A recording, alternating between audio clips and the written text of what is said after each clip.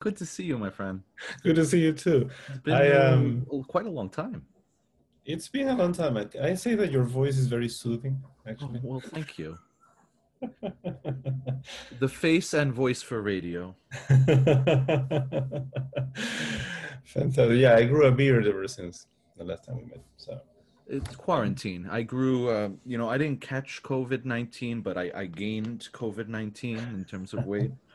I think we're all exploring different aspects of ourselves at this point. For better, for worse. There There are over 31 million seconds in a year. How many of those precious seconds do you spend listening to music, binging the latest series, reading poetry, consuming art and media on a broader scale? In this series, I, Stefano Flavoni, am joined by the top artists of our time to discuss the method of our madness. As Miles Davis once said, don't play what's there, play what's not there.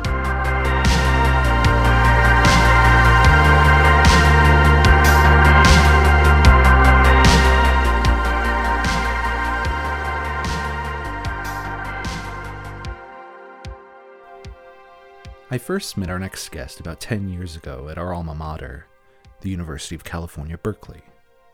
Go Bears. Jimmy was wrapping up with his PhD, studying with the great Edmund Campion, and I was just beginning my own journey towards becoming a conductor. Jimmy's music has inspired, captivated, and put simply, been heard the world over. His most well-known work, Fiesta, a suite of 4 dances for orchestra, for instance, has been performed by over 100 different orchestras alone. His oratorio Dreamers, premiered by Esa-Pekka Salonen and the Philharmonia. His opera Bel Canto, premiered by the Lyric Opera Chicago and hailed by luminaries such as Placido Domingo as one of the great new operas of our time. Jimmy's music has the ability to connect with both musicians and general audiences, a rare feat. His works amplify new perspectives, new voices, new dreams. He's one of the composers of the present day whose music likely will have a very long future ahead of it. Ahead of us.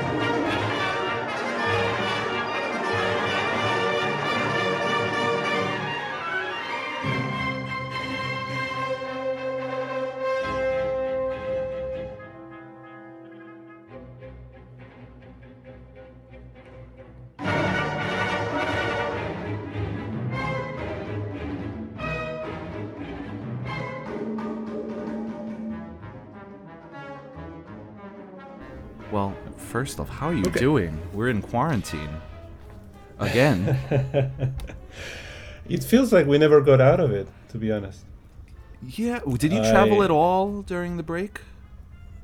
No, I'm gonna travel for the first time now, just a few days from now, to Lima, Peru, because I have to visit my mom. Beautiful. And in all honesty, I would have postponed the trip if I could, but at this point in time, I need to take care of things down there. It's been too long since I was there last. I can relate. I in October went back to New York for the first time in a while.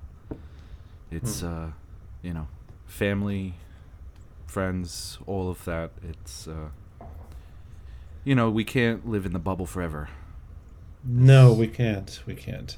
We have to be as careful as we can, take all the precautions, and try to go on with our lives, Exactly. Try. So, Jimmy, first off, I want to say, I don't know if you remember, I was a freshman at Berkeley your last year of your PhD, and I think that's where we first met. That will be 2011 to 2012? 2012. Yeah. Yeah, that's correct. Yes. You were with Ed mostly, right? Yes, actually, he was the first person I got in touch with right prior to coming to Berkeley. He was already a professor, of course, and I was looking for a place to continue my studies. And so I emailed him back in 2005, and I sent him some of my scores just to get a feel of whether he thought I was a good candidate for the program. Mm-hmm. And he came back with, very enthusiastically, but he did suggest I apply to also other universities. Got it. But luckily I got into Berkeley, which was the place I wanted to be at. So beautiful. And I applied in 2007. Were you you were in Helsinki right before then? You weren't living in Peru at the time? No, I had left Peru already 7 years prior. I see. I was in Helsinki since 2000 until August of 2007 when I moved to California. God bless. It's so interesting because your music, I mean, we could start with Bel Canto, because an opera in so many languages, bringing together so many people in this terrible event that's staged.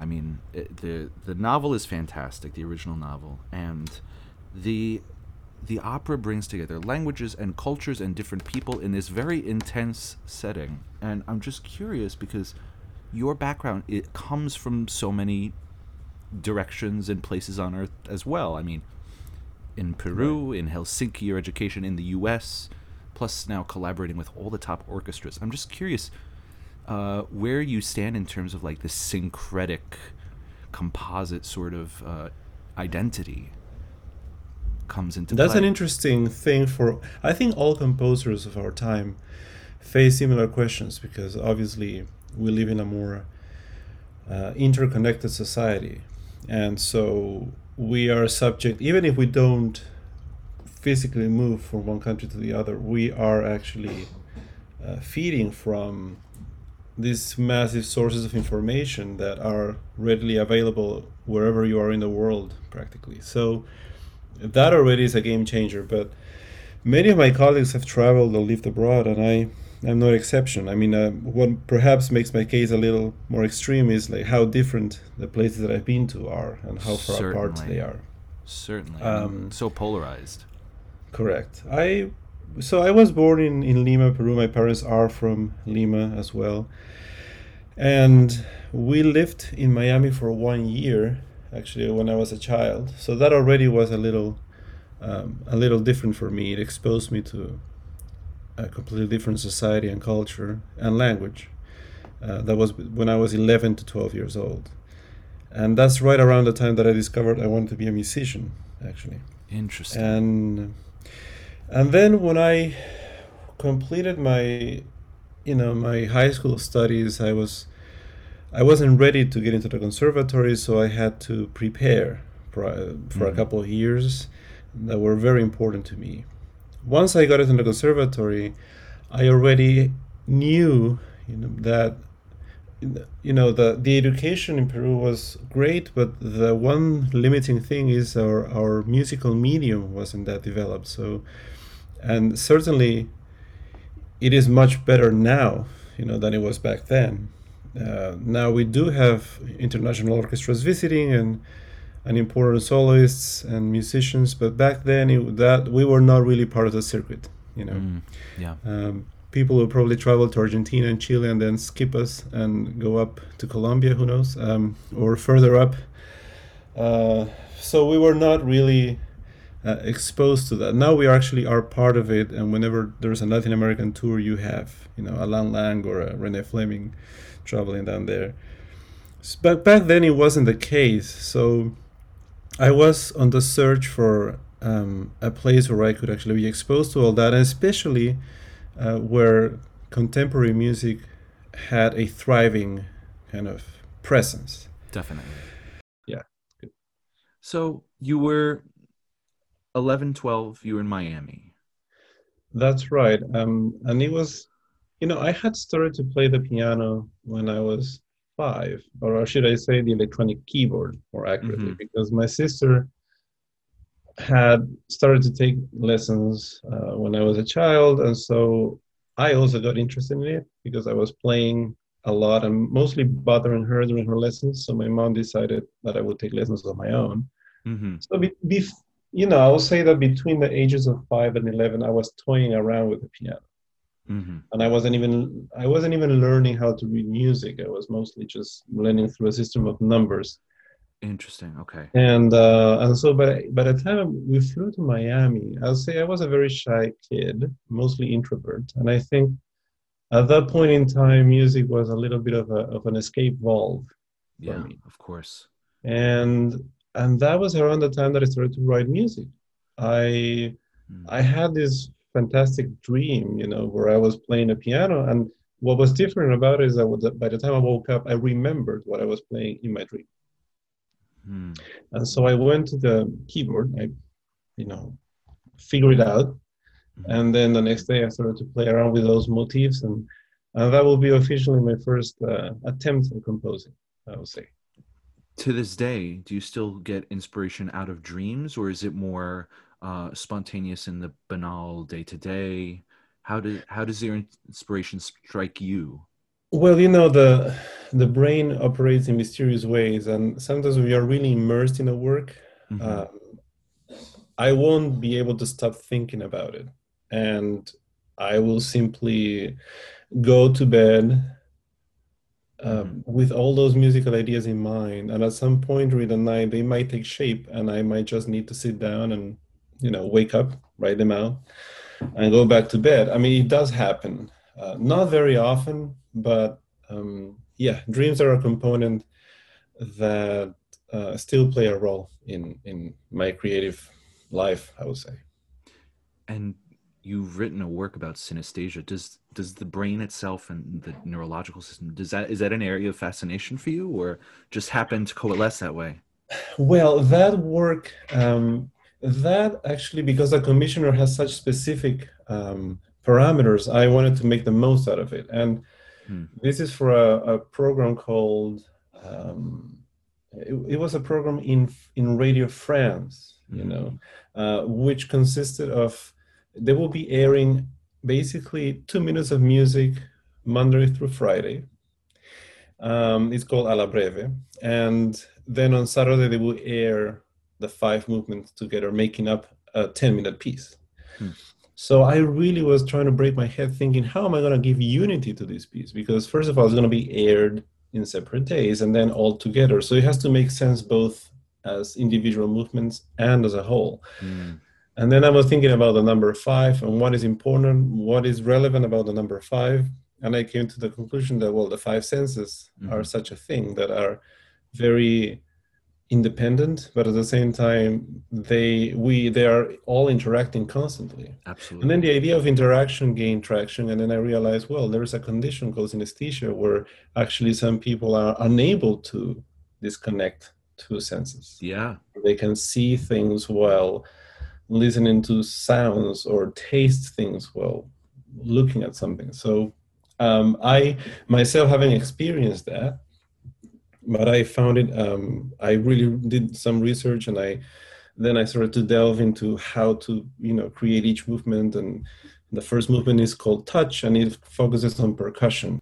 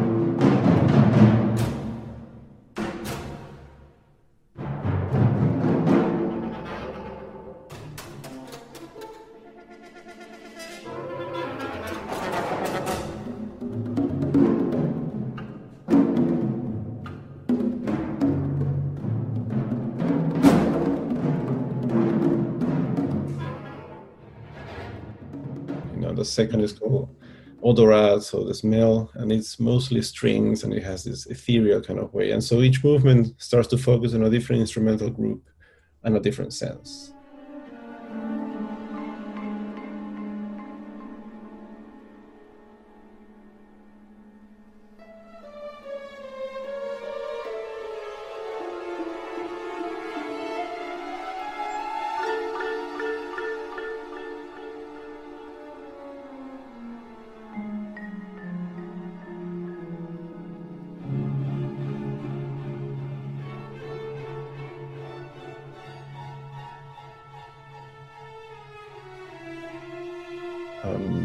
So that's how that piece came about.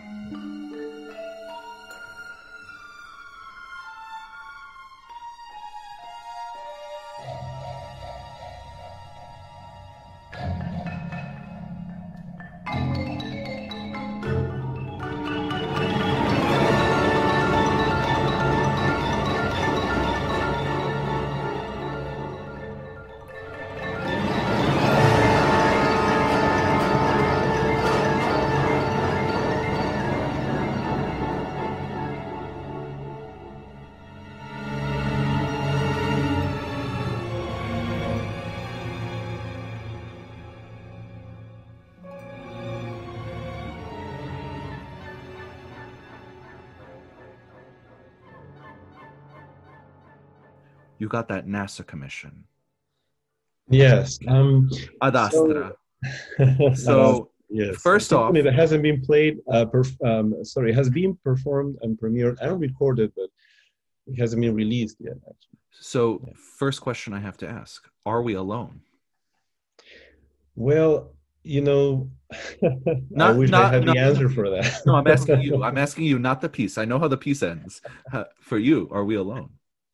I want to believe that we are not so. And, the more you research about it and the more you understand about how life is so prevalent and so there are so many signs around us that might indicate that we are not, probabilistically also not, the Drake equation. Yeah. Correct. I mean, you might want to think that, yeah, we're incredibly special.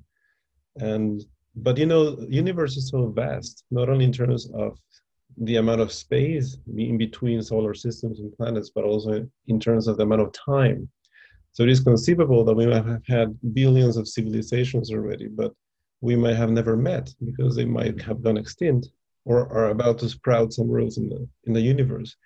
So, and that that piece, it was commissioned by the Houston Symphony, and I immediately made a connection between Houston and NASA because that's where the Johnson Space Center is, control.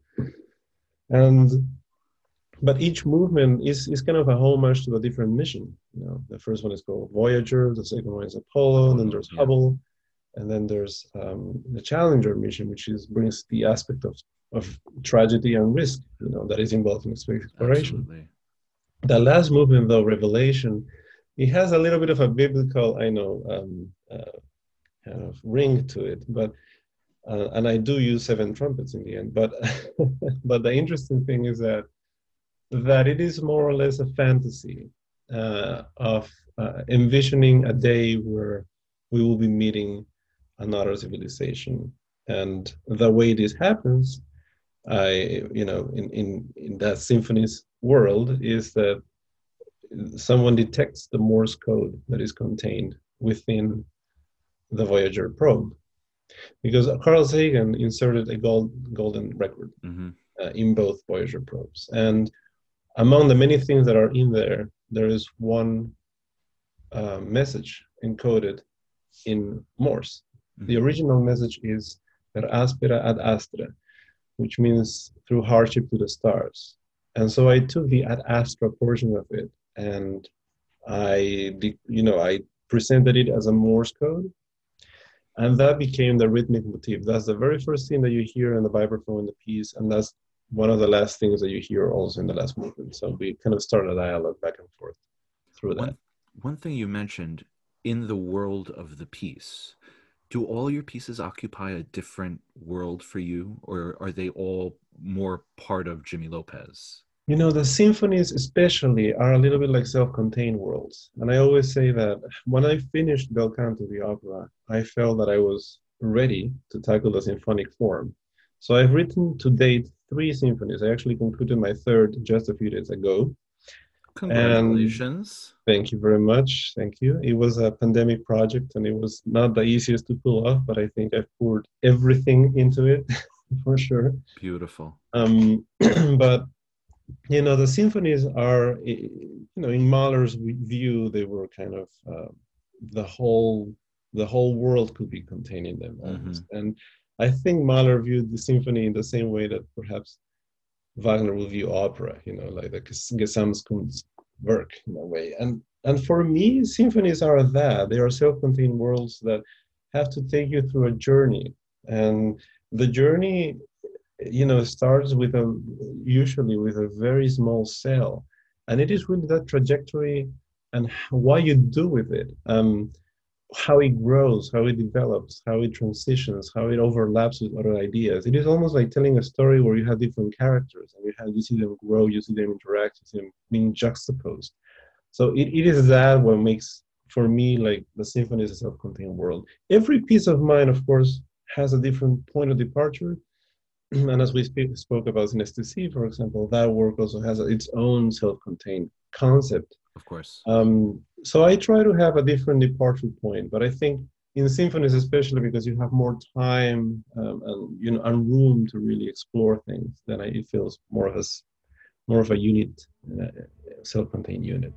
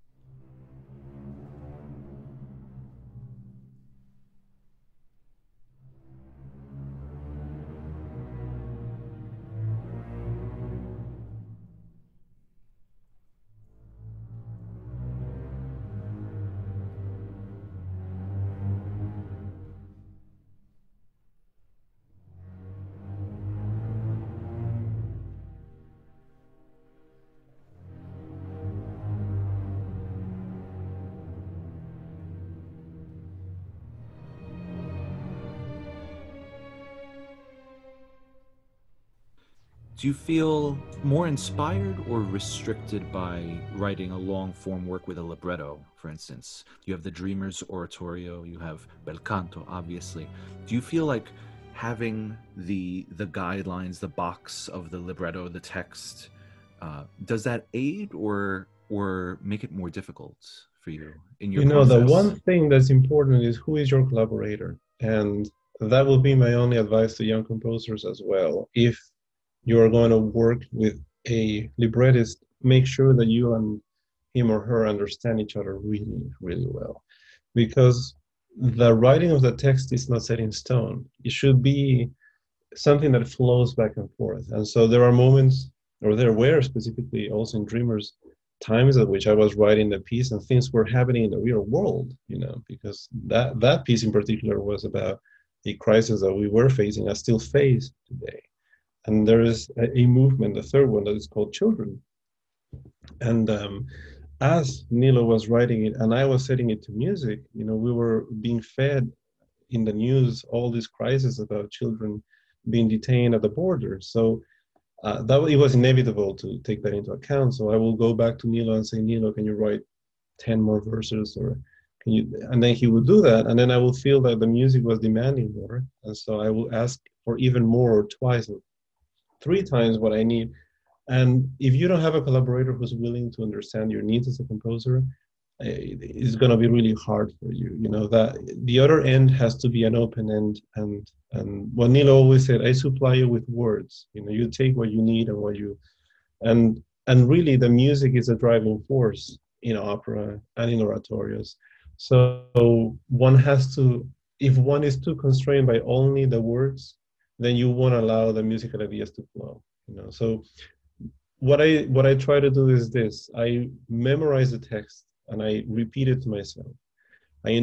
Interiorize, you know, internalize it to the point that I feel that the birth of the music comes naturally out of the rhythm of the voice as well, or the rhythm of the words and the verses. But once you're in the act of setting this to music, then you will notice that there are certain musical motifs that might require a little more time to develop. And that is the time when you go back to, you know, the librettist and ask, can you give me more words? Or there are moments when you feel that the statement was already made and you don't need any more, and then you have to cut the text, you know. So that is the way it is. In that sense, I never felt constrained about it. But it really depends on how good of an understanding you have with your collaborator. Of course. And you've worked with Nilo. Yeah. How many years?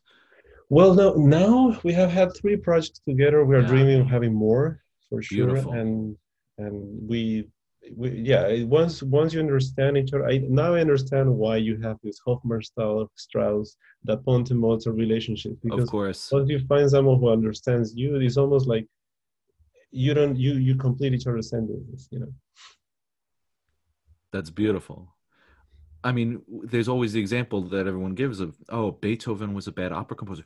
Beethoven spent half his life looking for a good libretto. He didn't have his Hofmannsthal. Indeed, and I think that will have made a difference for sure. I mean, we can only think, for example, if you think of in collaboration terms, not in terms of words, but if you think of concertos, for example. I Of mean, course. beautiful that he wrote this violin concerto. Why did he not write a cello concerto, for example? Well, perhaps he didn't find the right collaborator. Yeah. You know? So Why didn't he finish the other violin concerto that he started? well, if he even transcribed it for the piano, right? Exactly. No, it's so fascinating because I feel like that old model of the duo, the collaborator, it's in this globalized age where composers are getting commissions all over the place. It's so much rarer to find frequent collaborators between composer librettists who work consistently together. You don't see it as much. Do you feel like it's No, part of an older tradition? you know, you have to put your foot down sometimes, in the sense that if you only, if your catalog of works is only driven by the next commission that you have, and you don't really have a vision of how you want your catalog to look like, then you'll end up with a lot of scattered works for perhaps very odd ensembles. And that's, in a Mhm. way, it is fine. You know, if that is what drives, you know, what gives you this energy to continue doing and exploring different combinations, that's great. But on the other hand, I always look at, for example, if you look at Beethoven's output, if, since we are in the Beethoven year, you think of 32 sonatas, you think of 16 string quartets, 9 symphonies. It's like a very solid catalog, you know, of works. Obviously, times are different, and he will have with his publisher agreements for a number of quartets and a number of piano Mhm. sonatas, which is Of course. something that doesn't take place in our day and time. However, um, why am I writing my third symphony? I think it's really because I have steered the project that came my way into, you know, creating a catalog of symphonies. Nobody specifically asked me, "Can you write a symphony?" But I felt that the project um, required that kind of form. So I decided, instead of writing a extended orchestral piece, I felt that the symphonic form here is what actually will be best to convey this. And for Mhm. Dreamers, I felt an oratorio is what needs to be done here. So I am trying to steer, you know, and I also want to write extended works for the piano, for example, which I haven't had a chance to do because that's my original instrument anyway. But when you talk about collaborations, for example, when you have um, Kronos Quartet and Philip Glass, that kind of synergy, when you find it, you have to take advantage of it. You Of recognize it. And course. even if the commission doesn't say, oh, even if nobody really wants that, even if you and the collaborator have a motivation to work together, then you will find the opportunity.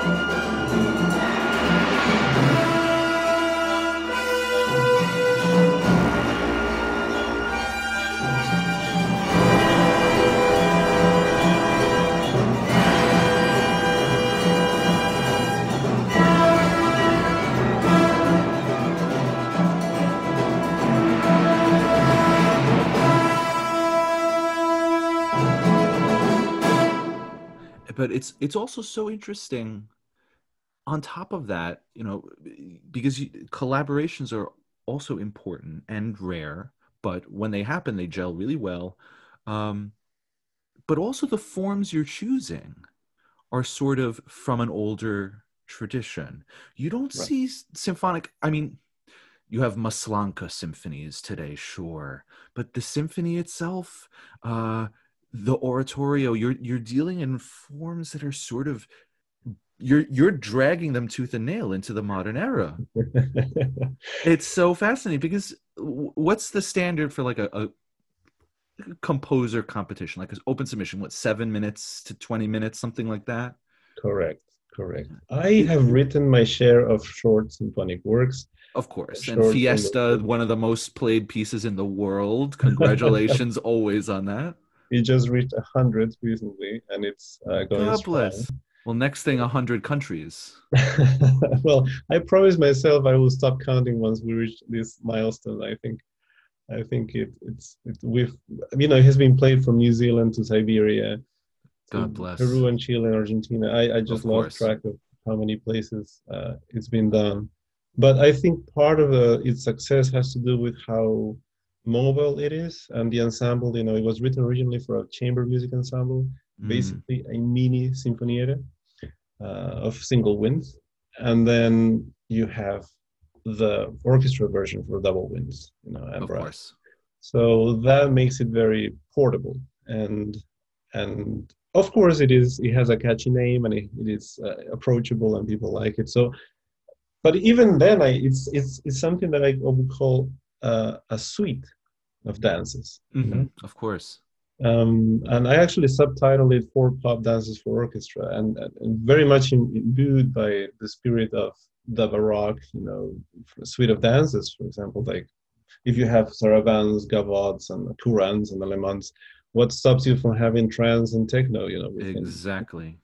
So we are not, there was an attempt in the 20th century to break from tradition, and I think it was necessary because those composers at that time faced, first of all, facing changing circumstances in the world, two world wars, the fall, the rise and fall of communism, the the the fall of all the colonial empires. The world was going through change, so the composers in that time didn't want to be associated with the past, and when the forms of the past call into mind all those things, A nowadays lot I of think because we baggage. have the correct. A Yeah, lot of baggage. Yeah, correct, correct, correct. And you see that reaching its extreme in Darmstadt, in the Darmstadt Music School, of course. where I've been in Darmstadt 3 times, and I was awarded the grand prize, the Kransteiner Prize, which I was surprised actually that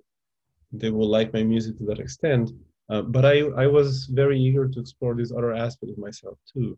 I actually wanted to ask. It's so incredible that you brought up Darmstadt, and congratulations. That's a wild prize to receive. Yeah, I Um, mean, if you hear to my music now, they will well, say, "What? exactly. You That's got the so Spanish title?" quite different. And that's the question I have. I mean, you still live in the Bay Area. Yes. You spent 5 years in a PhD program at Berkeley, a school that historically is avant-garde, performance art. I mean, with Sinmat there, this year it's the 60th anniversary of Lamont Young's Compositions 1960, performed at the Noon concerts over at Hertz Hall, Yes. where he tried to light a fire on stage during one of the movements, and they said no. But it's an avant-garde program in a lot of ways. And I'm curious how your language fit in with that. Was there a bit of you asserting your own identity? And I know this isn't always the case because you have other composers like Mason coming out as well, Right. Right. and you both write works that generally are extremely approachable without sacrificing any artistic integrity. And that's a difficult balance. So I'm curious where the avant-garde education you received fits in with that. Where does audience approachability come in with your guesstimation of how do you approach a work? How does it all fit together, all these pieces? That is precisely what each composer is called to do,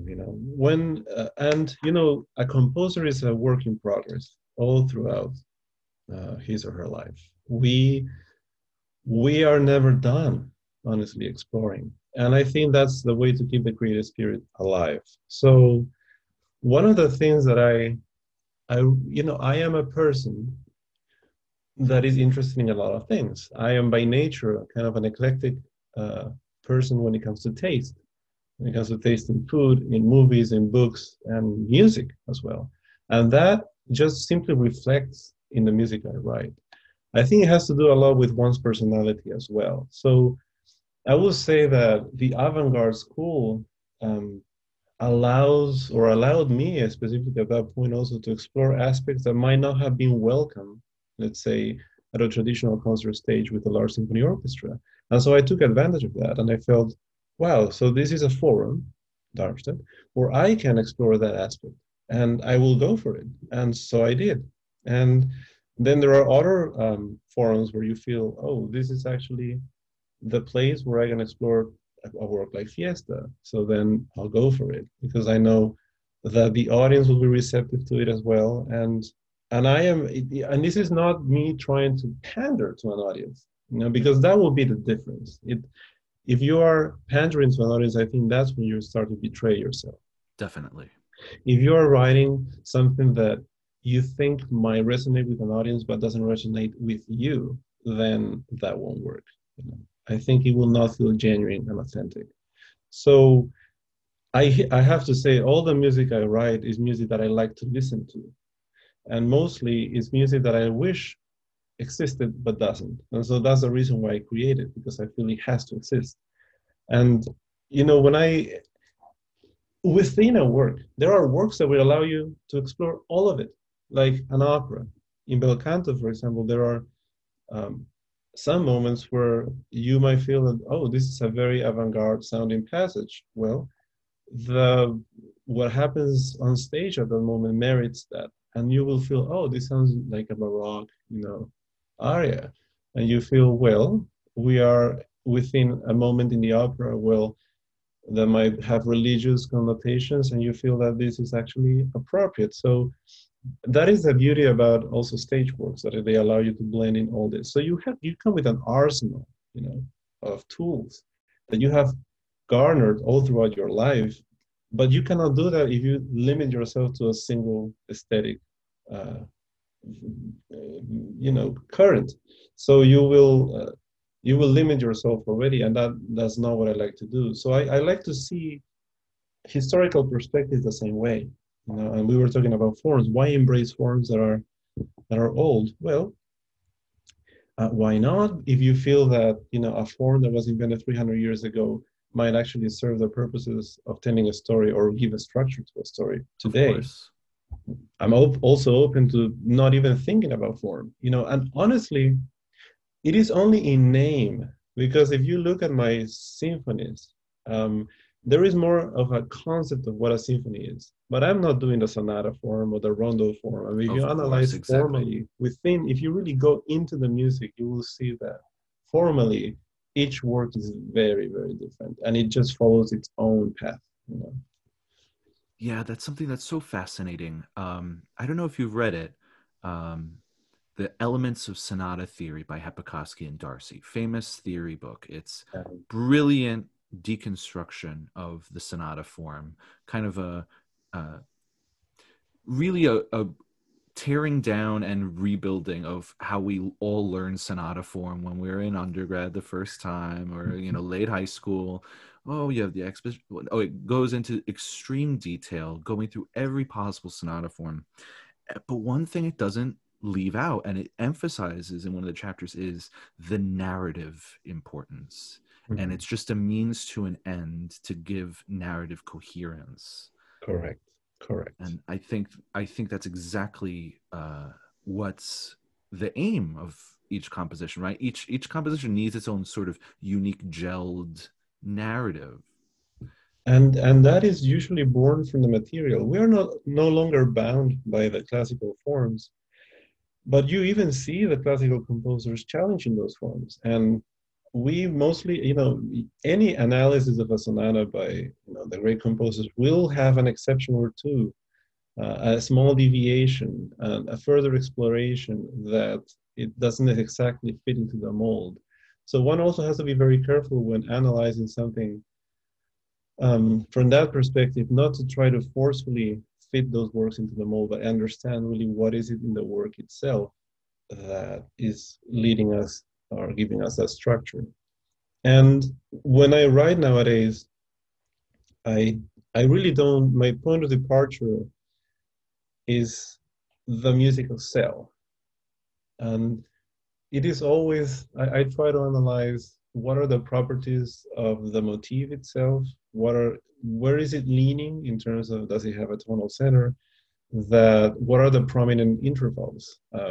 What happens when you expand it or contract it? What might be a resulting scale out of this combination of sounds? And when you really like dissect your little cell, you start finding more and more, and that's how it grows. That's how, at least how I conceive the symphonic form, um, or any form, that is going to serve as a basis for a large work, especially. It needs to have those pillars, but they all have to go back, at least in my view, to that single building block.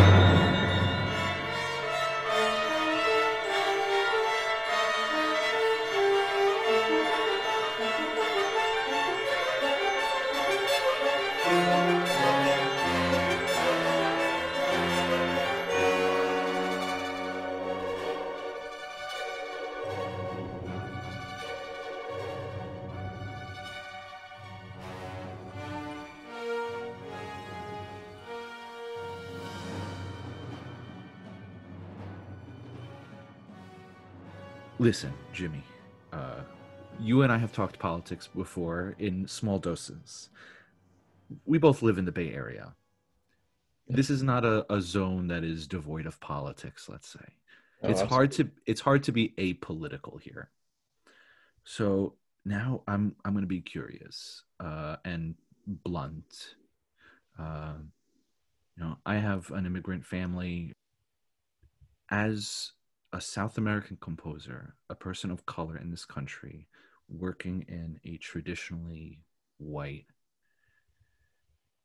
heteronormative industry, which thankfully things are improving. How have the past 4 years been for you, emotionally, artistically, and where do you think the arts are right now? Because I know so much of your identity is tied in with your works, both external and internal. Wow. Well, yeah, lots of food for thought. I mean, I am lucky I live in Berkeley. I I know most people, uh, even within the country, don't really understand what Berkeley is about until they come here and kind of breathe it in. Because the level of freedom, acceptance, and openness are really hard to find elsewhere in the country. You might find some pockets where you can find like-minded people, but Berkeley and the whole San Francisco Bay Area, to be honest, it is kind of this bubble in a way that for us who live here, it feels protective, and but for others who are outside, might seem incomprehensible and inaccessible as well. So there are clear political leanings, especially I mean, Berkeley, has been traditionally very forward-looking and a place for protest since the Vietnam era and prior. And when I wrote Dreamers, for example, the reason why I wanted to connect it to it was because it was inspired by the city of Berkeley. For example, the fact that Berkeley was the first city in the nation to be a sanctuary city, and that at that time was connected to dissidents from the Vietnam War, but it went on to expand the concept and include the concept of immigration as well. So you said it well. I'm an immigrant. I've lived now more time out of Peru than within Peru, and I've lived in places like Miami for a year, and France for a year, and Helsinki for 7 years, and here for 13. So my vision of things is not narrow-minded. I know that not everybody has had the opportunity to see the world like I have, but especially us in the arts world, we have the chance to travel, to interact with people from different nationalities, and to see that we can create something beautiful together regardless of our differences. And an example that I find inspiring, for example, is the Eastern Western Divan Orchestra. Of course, with Baron Boehm Correct. and Edward Said having founded it. Correct. And you see these people from different, clashing backgrounds that are supposed to be in constant at odds with each other constantly, and then creating beautiful music together. I think it is so poetic in its own way. I wish the case were here as well. We could create something similar to understand that we are not as divided as we seem to be. And when I talk about bubbles, and this is something that's being mentioned a lot nowadays, and it is true, we are fed through social media or whatever our choices are, only the information that we want to receive. Definitely. So we both have to understand that we are not being objective in this. We need to make an effort to separate ourselves from that and listen, listen to the other side. Definitely. To respond to your question about how the last 4 years have been, I honestly feel that we have entered a period in history that is beyond politics. I mean, this last government for me was beyond being Republican or Democrat. It was whether you have a moral duty to stand up. Absolutely. And when you trespass, certain norms of respect, of basic respect for human rights, even, and for beyond people's differences, then you feel that that we are losing a bit of our humanity in the process. Not the first time this has happened in history, and unfortunately, history does repeat itself, especially for those who haven't made the effort to look and study it. So we risk entering a dark era because the election that just transpired is not going to be the end of it. Of course not. The divisions continue, and the anger continues. And so, if that is not properly addressed, we will not have a good outcome out of this. We don't have to feel, because I feel that sometimes things in history, especially, reach a boiling point. Then disaster ensues. Then humanity understands that this was not a good thing. And then we sit down at the table, talk, and try to avoid things. I wish we wouldn't have to go through that cycle over and over again, and we will be able to prevent, you know, Exactly. the actual violence that happens. I think, for example, one example of successful international cooperation has been the fact that no other nuclear warhead has been detonated since Hiroshima and Nagasaki. And the fact that we have been able to start closing up again the ozone layer, which demanded a huge amount of international cooperation for that to happen. So we are capable of changing the course of history, but we have to understand that we cannot be irresponsible. And this is what I feel has been coming from the leadership: irresponsibility, recklessness, lack of understanding, lack of empathy, and lack of vision. You cannot just recklessly play when you're wielding such a powerful tool. When you have that, along comes the responsibility, and when you're not willing to assume the responsibility, then you have lost all my respect. So obviously, I don't expect a lot of people to agree with me, and the election says it clearly. We have millions, who are thinking in a different way. But what I want to think is that what we do, for example, which is ultimately, I am not a politician, I am a musician. And as composers and musicians, we have a platform as well. We might use that platform to either address those issues when we have to or not. I think it is important to every now and then do so. And, when I was given the chance to write this oratorio, I took the opportunity and I wrote about a subject that might be uncomfortable or confrontational. But I focused on the human aspect. I try to focus not on the differences, but in the commonalities. And even when it came to Bel Canto, for example, the opera, some people feel uncomfortable by the fact that we were emphasizing or going into the terrorists' minds and humanity. But unfortunately, we cannot. We don't gain anything from just creating a cartoonish depiction of people, because people are not like that. We are very complex individuals, and we have lots of different motivations that drive us to do things. And so, for example, the controversy created around Klinghoffer. Yes, I was going to bring up that. Yeah, I felt that was actually, and that happened prior to Bel Canto. So we took all the possible steps to avoid such a situation in Chicago. And I think Anthony Freud did a beautiful job at that. And we have lots of post-performance talks also to address whatever issues people had with it.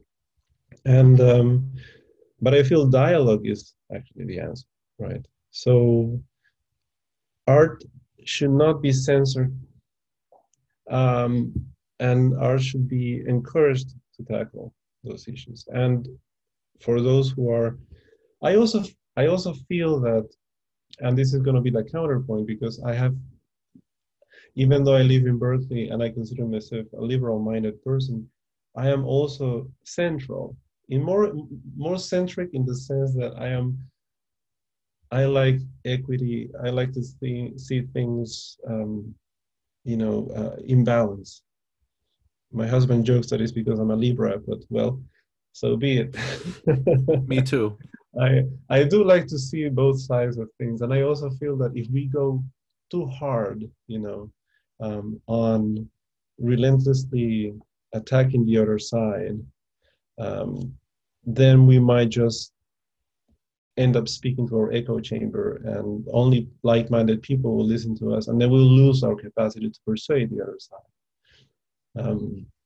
But as I said, the one thing to do by that is focusing what is it common in us. I am sure that during those Western Eastern Divan rehearsals, they are not discussing politics.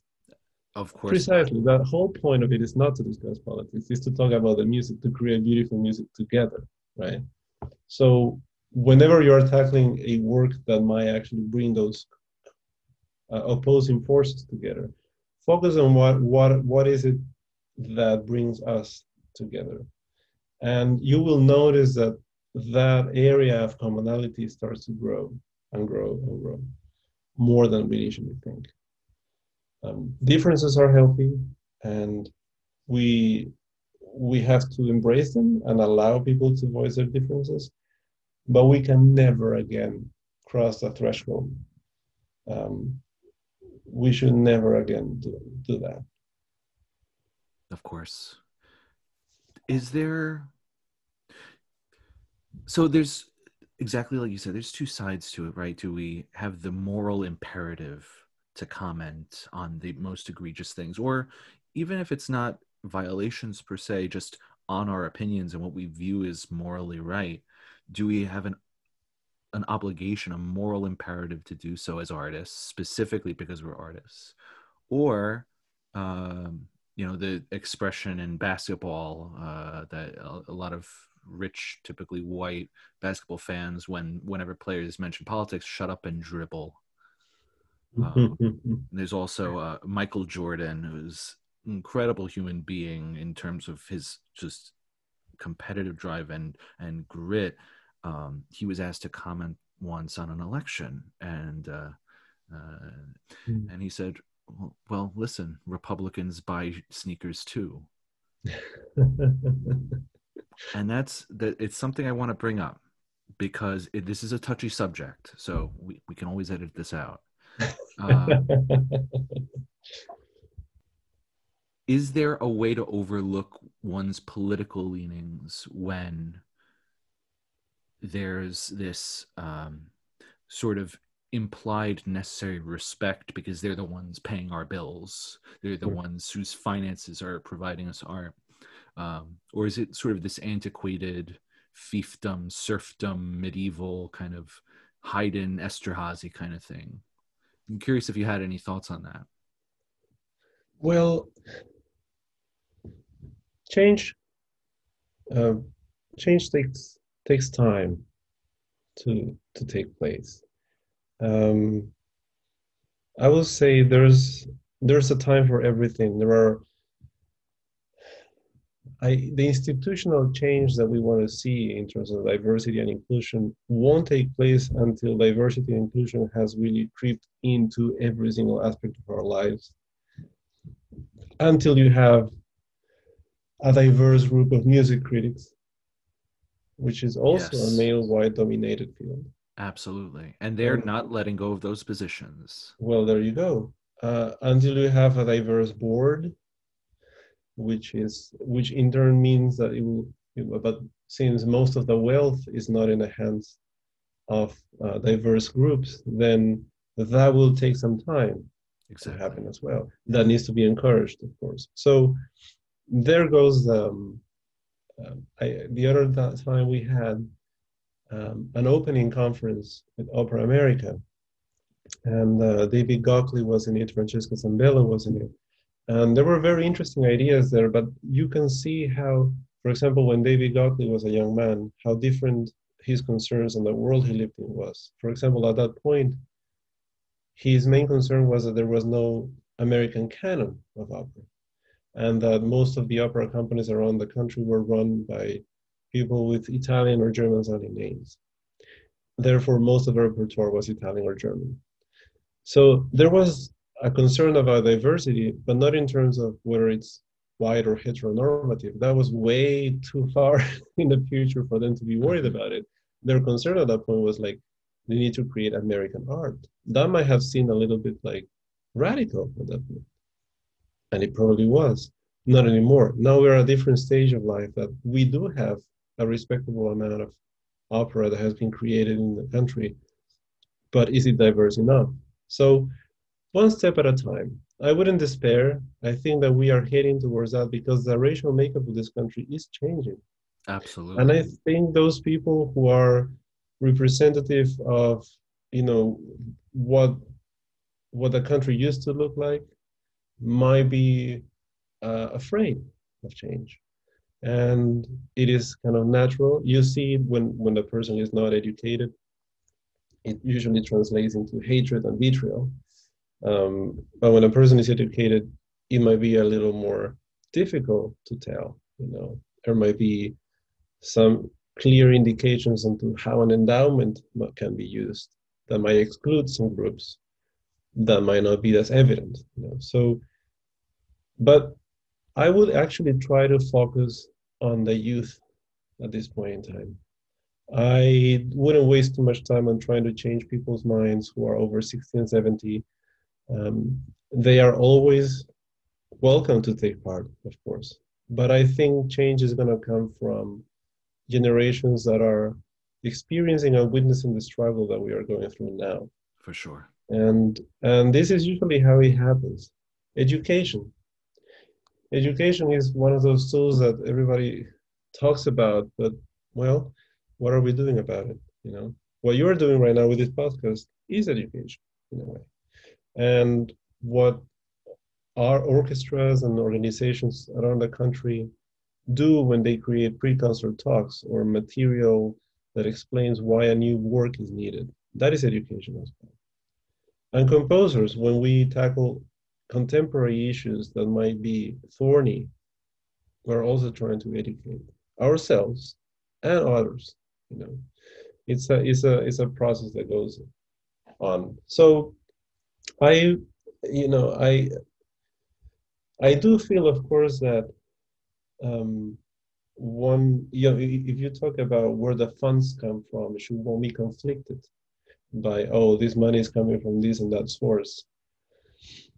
Well, that is a choice. If the source, really has clearly made um, statements that are derogatory, detrimental to people's dignity, and accepting that money, of course, that will be, uh, in a way, complicity.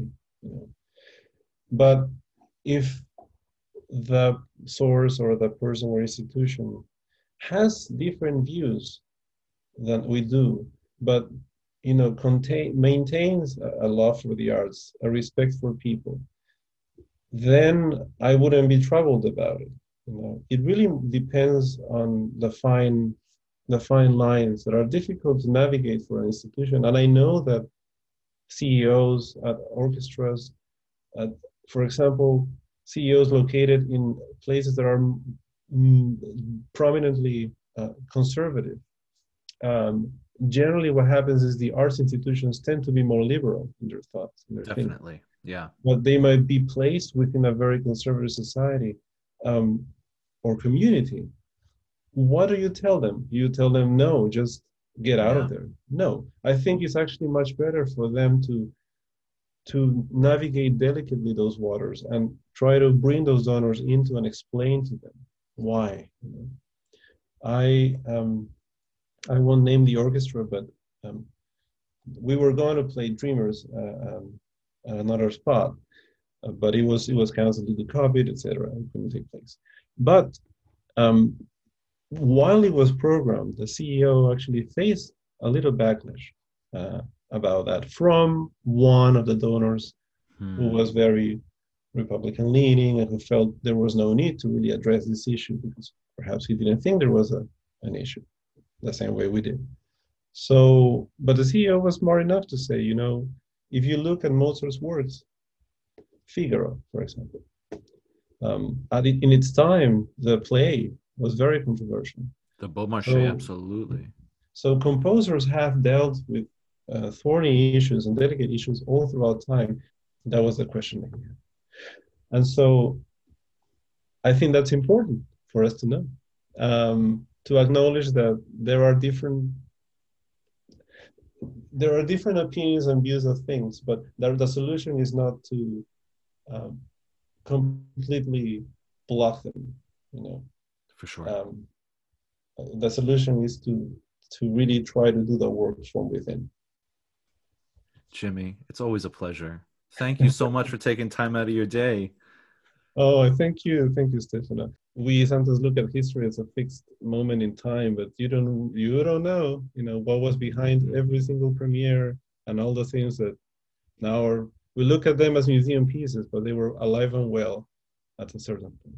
Yeah, and listen, we're all human, and the sooner we get away from the stuffy, crusty white bow tie, we can maybe get a new audience in the halls too. And agreed, 100%. Agreed. It's human music, right? Indeed. All right, my friend, you stay well. You too, Stefan. Have a safe flight. Thank you again, and we'll chat soon. Don't be a stranger. Absolutely.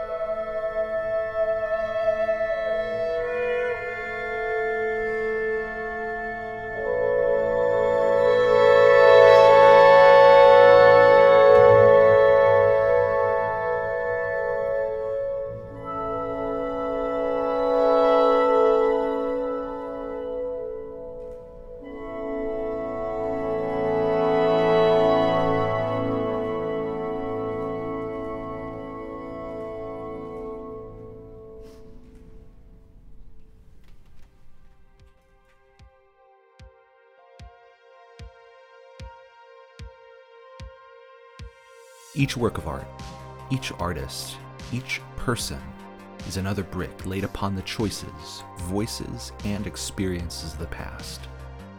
Join me next week as we continue our journey to uncover what's not there.